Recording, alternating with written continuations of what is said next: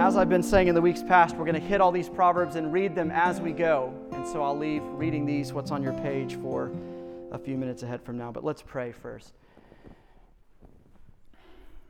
Lord Jesus, it's a safe place to be if we're weak and you're strong, if you are who you say you are. It's okay for me to be weak if you're strong. It's okay for me to not have it together. It's okay for my friends in these chairs to not have it together, for them to be distracted. It's okay for them to have 100 things weighing on their minds and hearts right now. If you are who you say you are, tonight could be fruitful. We could leave here a few inches taller spiritually, a few inches deeper in our friendship with you and each other. We pray that you would make that happen. You're a good friend. You love us faithfully. Let the next few minutes together, looking at your word, hearing from your voice, be another expression of your friendship to us. We ask this in your name. Amen. I wasn't trying to be cute on here, and I kind of go for this alliteration of faithful friendship, the foundation of a faithful friendship, finding faithful friends, forging faithful friendships. What I ran into the past few days as I've been wrestling with this stuff and thinking about it is, I think I've stumbled into like a massive bankruptcy of vocabulary when it comes to friendship. Just not many words out there or descriptors or adjectives that really get at what friendships are. What makes one friendship different than the other friendship? Let me give you a comparison to prove my point. Think about our romantic lives or the dating realm and how specific, detailed a lexicon we have for romantic stuff. These are just a few.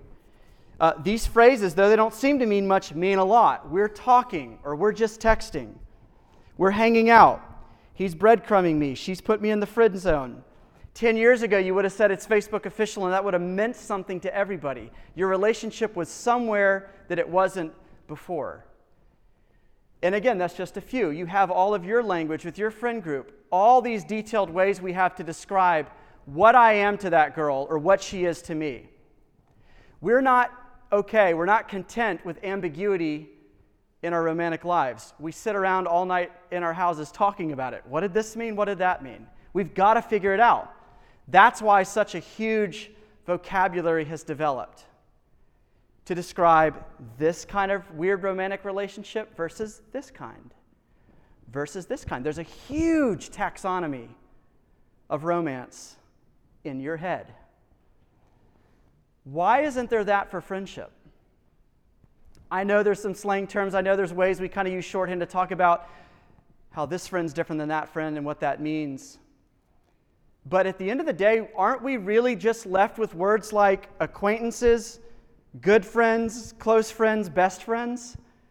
Maybe you get a little bit more specific. I have work friends or RUF friends or dorm friends from freshman year, or high school friends. But still, such a clumsy vocabulary to try to describe all the different levels and gradations and stages of friendship, right? Seems like we get pretty clumsy when we come to talking about friends, which I don't know why that is, but I wonder if the reason is that we're actually content with a lot more ambiguity in our friendships with each other. Our friendships with each other, we're more content for those to be undefined and left fuzzy. We're more okay with me not knowing who you are to me or what I mean to you or what you want out of the friendship or where you want it to go. Could it be that we're content with not having answers to those questions, or we don't know how to get answers to those questions? And so we just lump everybody into these same three categories of friend, close friend, best friend. It's not just me. Snapchat, a year and a half ago, did a global survey of its users. And used the same basic three categories. They were asking people basically to give us information about your social network, your friend group, and it came back in these three basic categories: best friends, good friends, and acquaintances. Just so you can compare yourself, this may depress you or make you feel awesome. The average person, the average Snapchat user, reports having 3 best friends. Americans have 1 best friend less than the global average, and about 2 or 3 less than Eastern cultures. But about 3 best friends, 7 good friends, 20 acquaintances. And they defined the categories this way. A best friend, according to Snapchat, was someone you share everything with. A good friend, someone you rely on and can trust, but don't necessarily share everything with.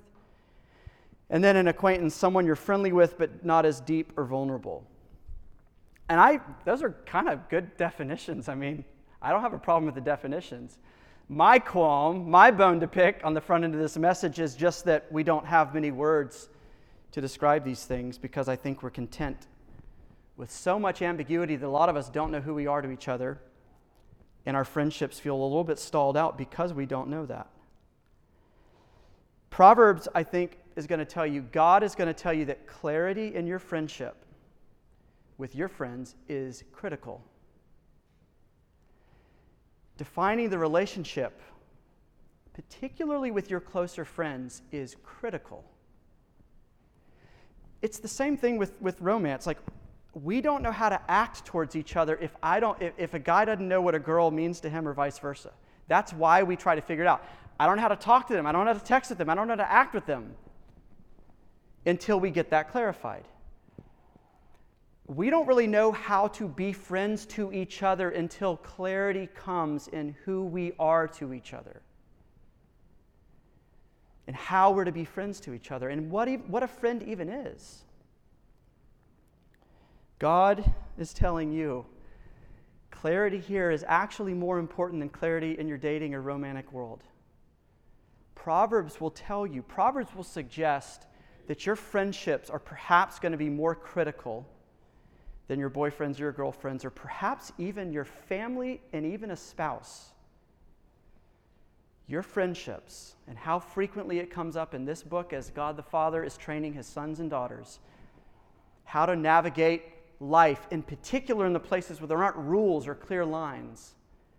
He's going to say, your friends, and how you do friendship with them is going to have a massive impact on who you are and who you become. So where do we start? What's the foundation of friendship? You know, we did this last week.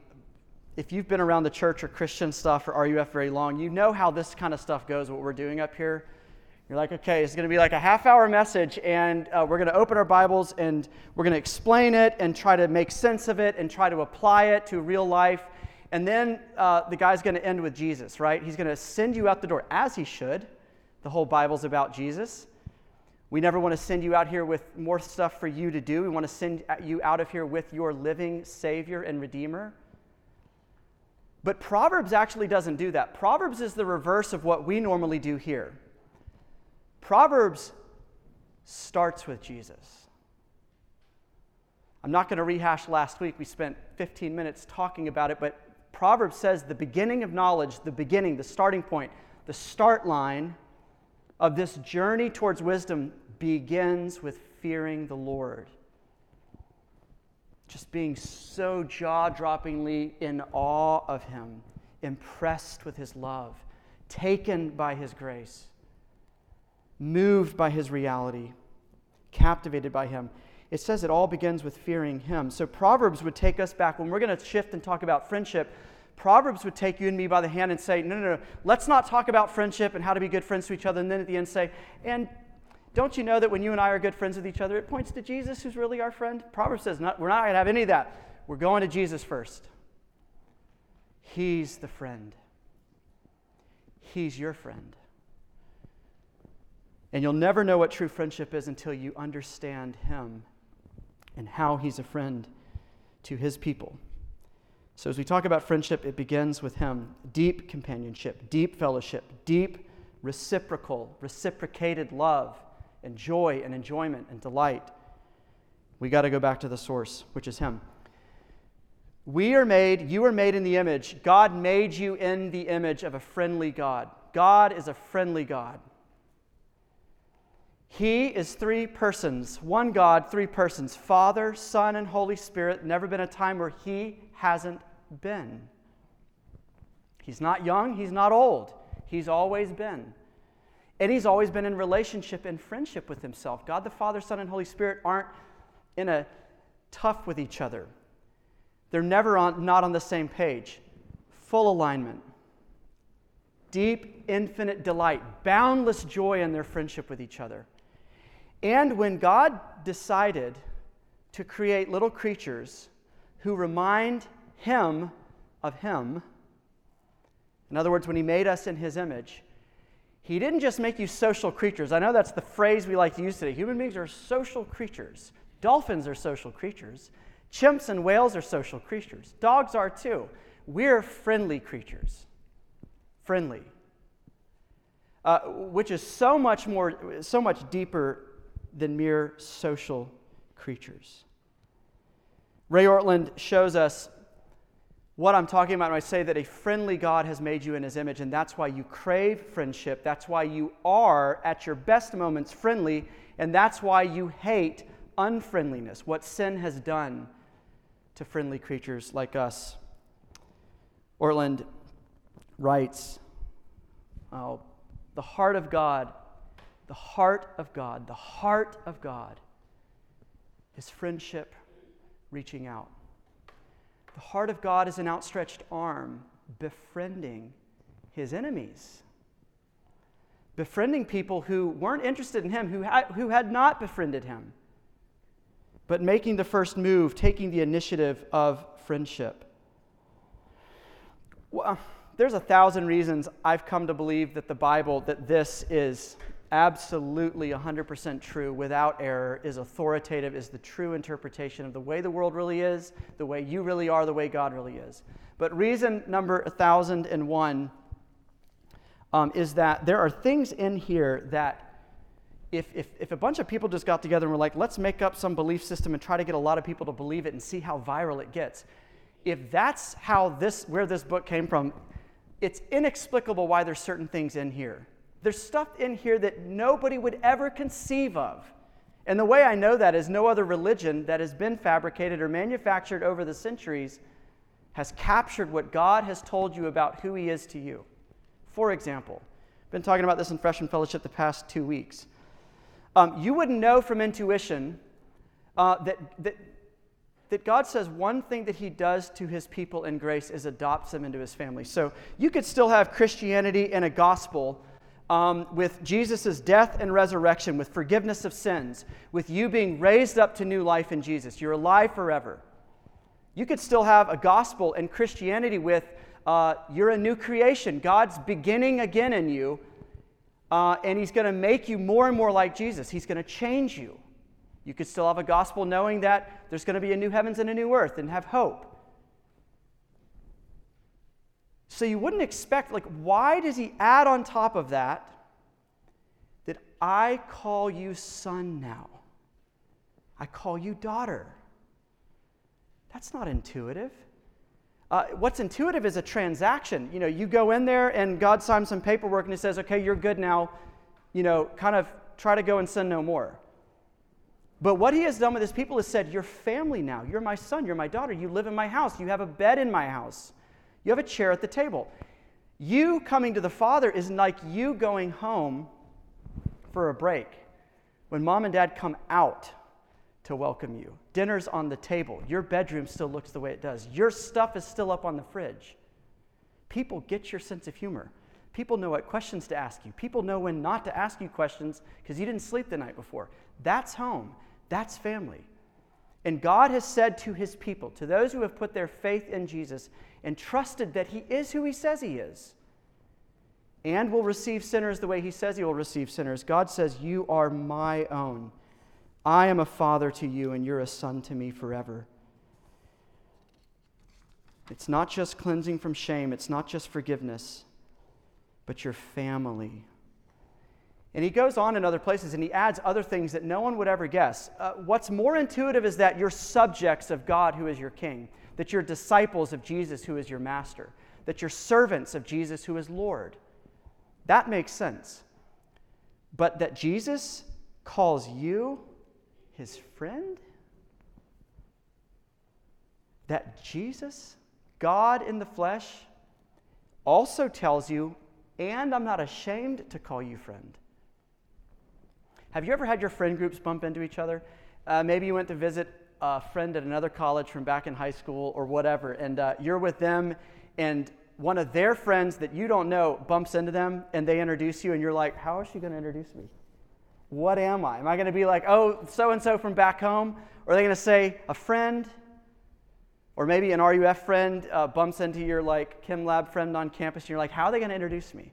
Am I a friend? When Jesus introduces you to other people, he says, this is my friend. I love her. I love this girl. He publicly owns you as his friend, which means Jesus lets you in. Jesus lets you into his world. He lets you into his life. Jesus defines the relationship. Jesus tells you what you are to him. He doesn't leave that for you to figure out. He tells you who you are to him, what you mean to him. He clarifies the relationship. He draws near to you and he lets you draw near to him. He gives you access. He hears you. He sees you. He knows you. He gets you. And all the things that you see on your page here about what true faithful friends do, Jesus in perfection does to you. So, some of these proverbs talk about a friend loves at all times, but a brother is born for adversity. What does that mean? It means that your friends choose you. Your family has to be your family. Doesn't mean they don't love you, doesn't mean they don't like you, but your brother, your sister, your mom, or your dad has to be there for you when adversity comes. They're obligated. That's what family does. Friends don't have to be there for you. A true, faithful friend loves you because they chose to love you, and they choose to keep loving you all the time. Jesus doesn't love you out of obligation. Jesus chose to love you, and he continues to choose to love his people. What else does it mean? It means that he's not all talk, but he's action. Many claim to have unfailing love, but a faithful friend who can find? If you know Jesus, you've found a faithful friend. This rare jewel that is not low-hanging fruit, but is one of a kind. It means he's not a lazy friend. He's willing to do the work of forging a friendship with you. If you're like me, you think a lot of times in past tense, stuff God did for me back then when I became a Christian or whatever, but did you know every day, every hour, Jesus plows ahead, forging and building a friendship with you? Did you know that your friendship with him is dynamic and evolving? That 10 years from now, it's going to feel and be different than it is right now, just the way it is with you and friends?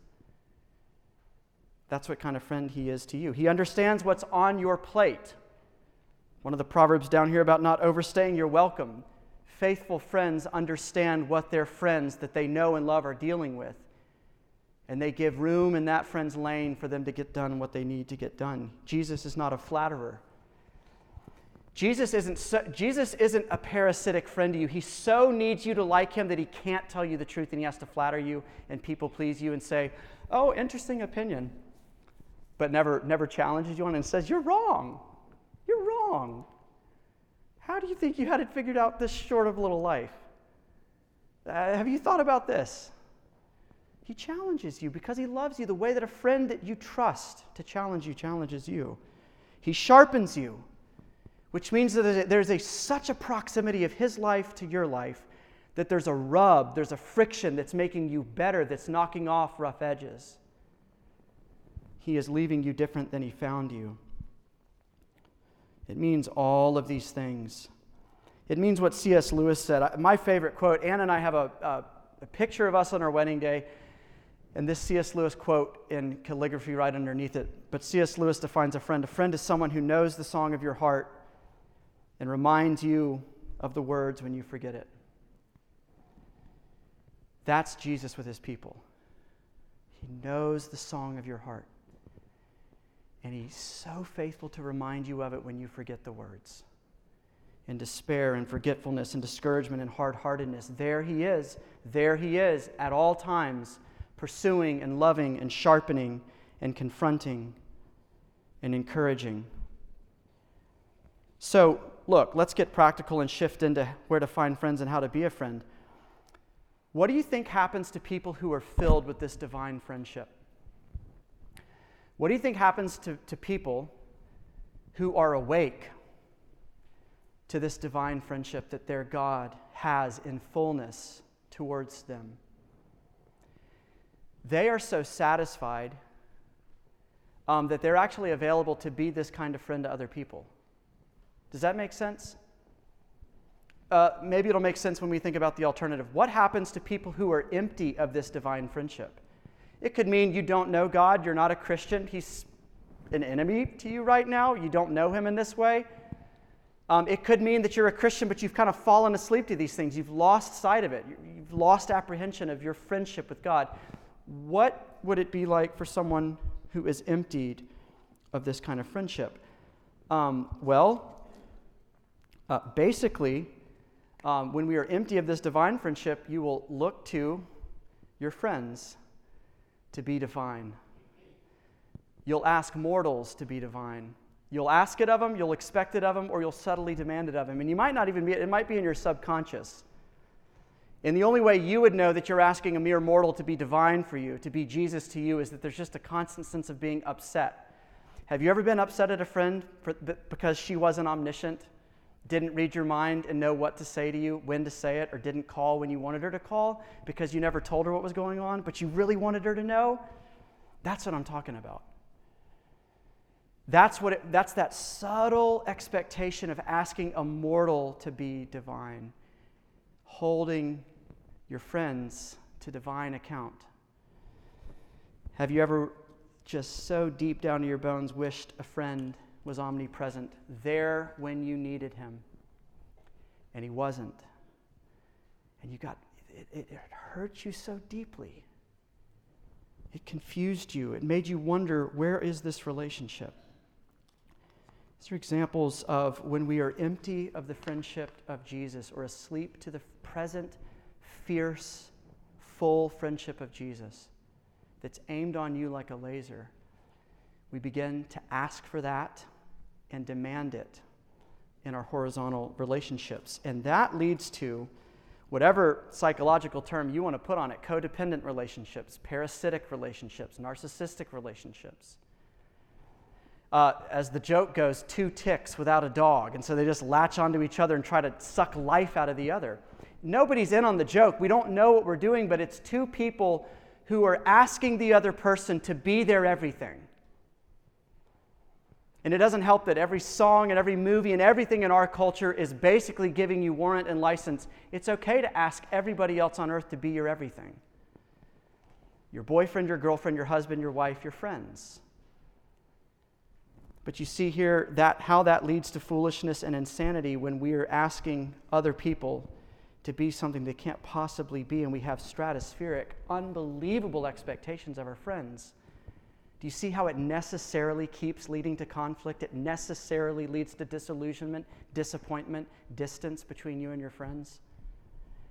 It also leads to this parasitic and codependent kind of stuff. There's a lot of Proverbs about flattery. Look down at that third section. Better is open rebuke than hidden love. And he says in Proverbs 29:5, those who flatter their neighbors are spreading nets for their feet.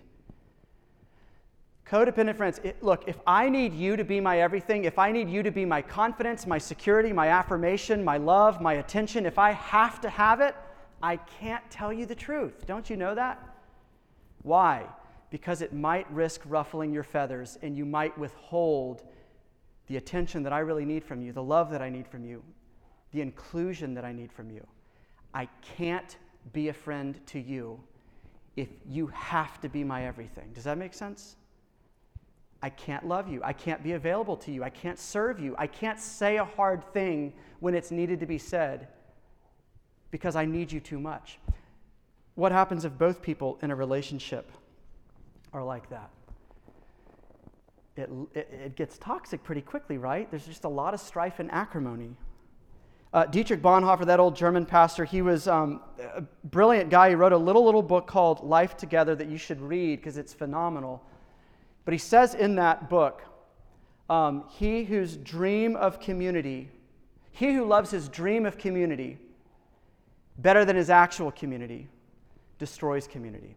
Take out the word community and put in friendship. If you love your dream, your fantasy of what a friendship should be, more than the actual friendship you have or the actual friends that you have, you'll crush your friends and you'll lose the friendship. That's what these apocalyptic friendships look like, where I ask you or you ask me or we demand to each other that you have to be my everything because I'm so empty of the friendship, the filling, satisfying friendship of Jesus towards his people. Imagine a hypothetical at a human friendship level to really drive this home. Imagine two scenarios. In scenario one, a guy and girl are dating. They have no other friends, no other connections. They come to stuff, but nobody really knows them. They've not invested to really get to know other people. All they have is each other. Then there's scenario two, guy and girl. Girl, has really invested in her friends. She's got a squad that just loves her, knows her. When they need to, they're there for her. When they need to, they confront her. He's got a band of brothers. He's been through hell and high water with these guys. They know each other. They've got a thick relationship. Now, let me ask you, which of these dating relationships do you think is going to be healthier, safer, richer, fuller, better? The one here where they have nobody else except each other and they're both asking everything from each other, or this one where there's a network of people giving them confidence, giving them affirmation, giving them security, giving them direction, helping them figure things out, being a confidant? These two people don't need the other person to be everything, and so they're available to serve. And they're actually available to enjoy the person that they're in a relationship with, instead of always hating them for not being who they're comparing them to. I hope we've driven home the point that without the foundation of friendship being rooted in our divine friend, Jesus Christ himself, who has befriended you in love, who has made friendship with him possible because of what he's done on the cross. Without that foundation, what we've been talking about the past few minutes is the kind of relationships you're consigned to. That's the ceiling. And it's an unbreakable ceiling because you'll need people to be everything to you. So where do we find these close friends? I really don't know. God engineers that part. I mean, if we polled all the people in this room and said, where did you find whoever your closest or best friend is right now, I bet we'd get as many answers as there are people in the room. This camp we worked at, I had no clue who this person was beforehand. We lived with her, and she was the roommate I knew the least, but we became best friends. Lived with her on Creswell last year. Whatever it is. Sat with her at large group. Roomed with her at winter retreat.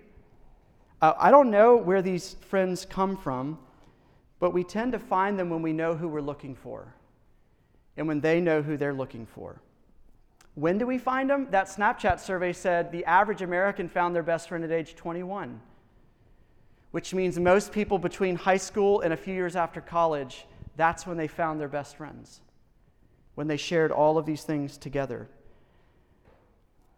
But when you know who you're looking for, and when other friends out there know who they're looking for these close, deeper, more intimate friendships, you tend to find them because you were fishing for them. The paradigm is you look for people who remind you of Jesus. How does the relationship spark? C.S. Lewis says some shared interest. Georgia football, I don't know, fishing. RUF, you both love working on cars. You both want to go into marketing, and you met at Terry. Whatever. Some shared interest that your friendship begins to be about, but then you begin to explore each other. And the two of you become a whole new area that you explore together.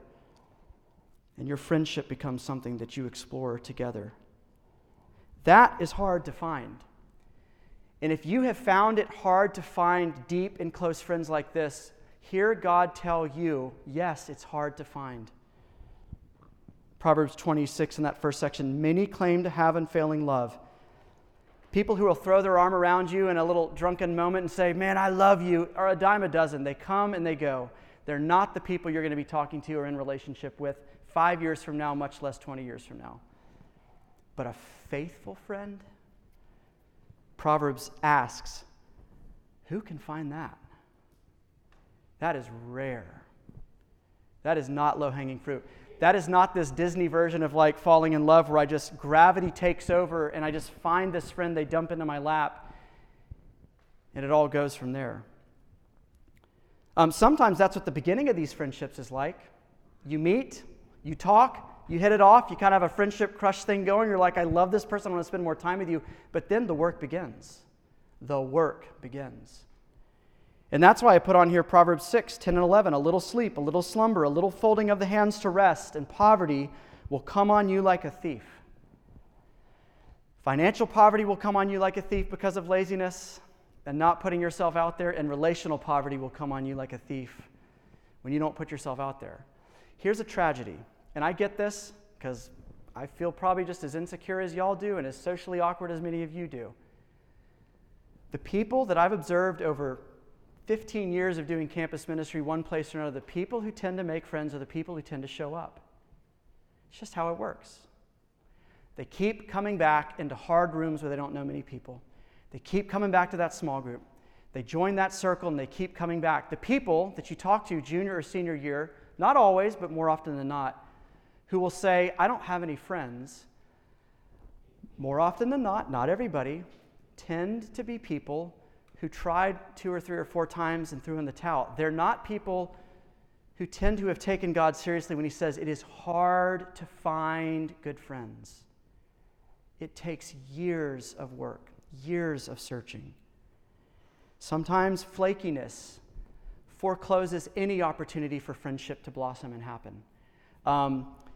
You're never returning texts, never returning emails, never returning calls of your friends. You turn down invitations, and then you wonder why no one calls you anymore. I don't think that's their fault. So there's an opportunity for you to change there. It takes a risk. You put yourself out on the line to take a chance, to be available for people to pursue, for you to pursue other people who feel in that position as well.